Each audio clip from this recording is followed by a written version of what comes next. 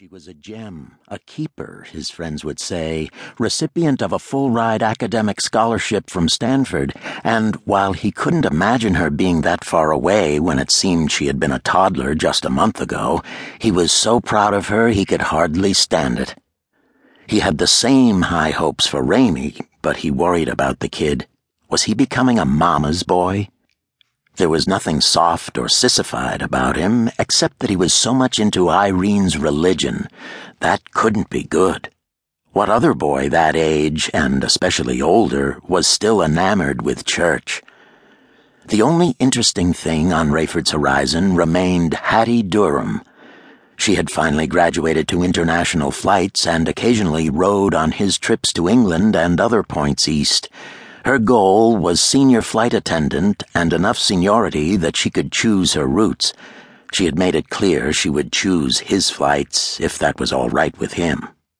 Rayford had made it clear that this was his wish, too.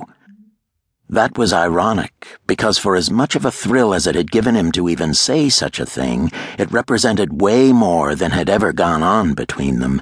In point of fact, Rayford had never touched the woman. He had been solicitous. He hoped his looks and gestures and tone of voice had made their points.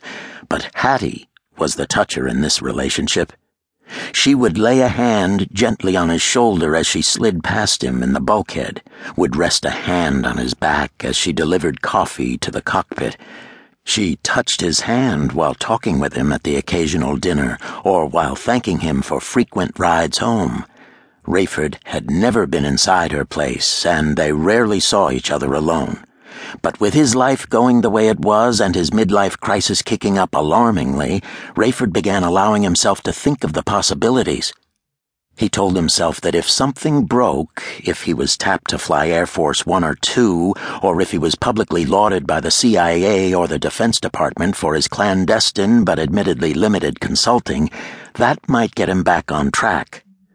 He could quit fantasizing about the beautiful young flight attendant and somehow talk himself into robotically walking through his boring married life.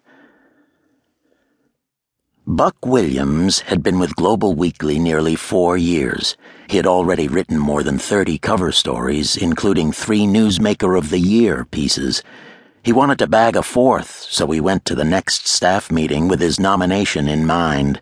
Dr. Chaim Rosenzweig of Israel, the humble chemical engineer who preferred calling himself a botanist, but who had succeeded in concocting a formula that made the desert bloom like a greenhouse. The result was that the tiny nation of Israel had suddenly become one of the richest in the world.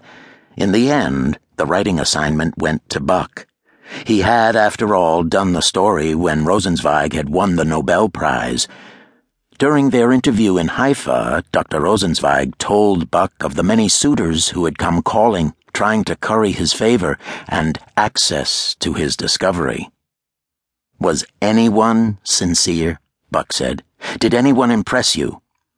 "Yes, from the most perplexing and surprising corner of the world, Romania.